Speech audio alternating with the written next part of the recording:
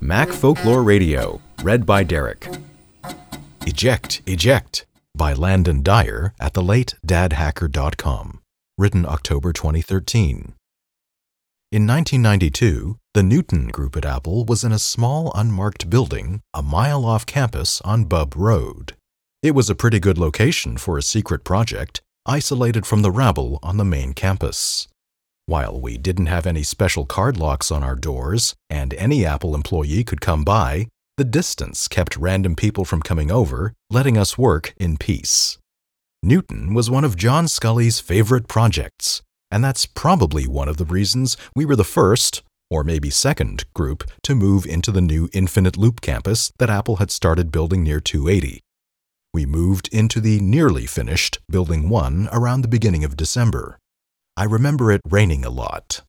The building wasn't entirely finished, and there were pieces of it that were new and mysterious. The fire alarm kept going off, for instance.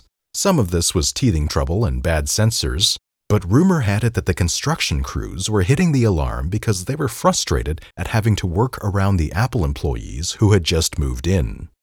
The alarm system triggered the dramatic closing of some big fire doors, the kind you might find in a "that's no moon" kind of battle station. It was pretty cool the first few times, but after about the 10th twice-daily accidental alarm trip, it became somewhat tiresome. And there was a mysterious button near the bathrooms on our floor, just a metal plate with a little round black button in its center. No sign or indication about what might happen when you pressed it, and nothing seemed to happen if you did have the courage to press it. Nearly everyone in Newton was working crazy hours at this point. 80-hour weeks were pretty common. While the end wasn't in sight, we were making good progress on some hard problems.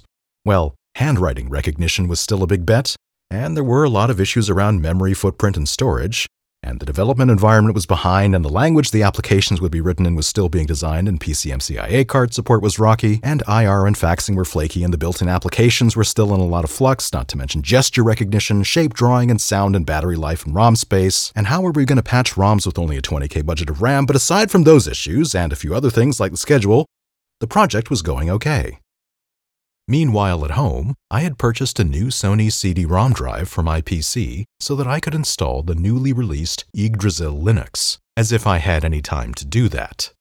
The drive came with a little sheet of sticky labels that you were supposed to apply to the drive's bezel. There were a couple of arrows, some labels with pause, play, eject, and stop, and a bunch of digits and letters. These looked very professional and were backed with wonderfully strong adhesive. Someone at Sony wasn't messing around.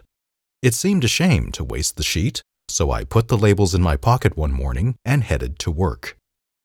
Around 10 or 11 that night, I was wandering around waiting for a compile to finish when I happened to pass by that mysterious button near the bathrooms. I looked around, but I was alone in the hallway. I carefully peeled off a couple of the CD-ROM stickers and placed the eject label and one of the arrows over the mysterious button. It looked really official and imposing. I didn't expect them to last more than a couple of days before some building manager or construction worker would see it, tear the stickers off, and put up a real sign. But in the meantime, giving people a little more mystery seemed like fun. I don't know who first spotted my mini prank, but over the next few months, people would have casual conversations about that button. What does the eject button do? I pressed it, but nothing happened. Going to the bathroom became visiting the eject button. It came up a few times in meetings. What did it do? Did it actually eject anything? That seemed a little scary. There wasn't any sound. How could that be? Now that it had a name, it seemed that people were even more puzzled by that button. I kept my mouth shut, except to a couple of friends. More months passed. We shipped the Newton, a few months too early in my opinion, and moved to another building in Infinite Loop. About a year later, I left Apple to join a startup run by some other ex-Newton people. Eventually, Newton was canceled by Steve Jobs, and people went their separate ways. I've worked with a number of ex-Newton folks over the years at other companies. They're good people. A couple of days ago, one of my ex-coworkers emailed me this photo. picture of a silver brushed metal light switch type faceplate with a CD-ROM drive eject label above it and an arrow pointing down towards the button.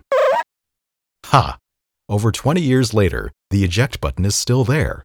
I had no idea it would last so long. I wonder if Steve Jobs ever pressed that button or wondered what it did. To clear up the mystery, the eject button turns on the after-hours air conditioning for a while. The contractors building the campus hadn't bothered to label it, so I did it for them. Those of you still at Infinite Loop who had no idea what that button does, now you know. Thanks for tuning in. You can find more stories or join the very quiet Discord server for this podcast at www.macfolkloreradio.com.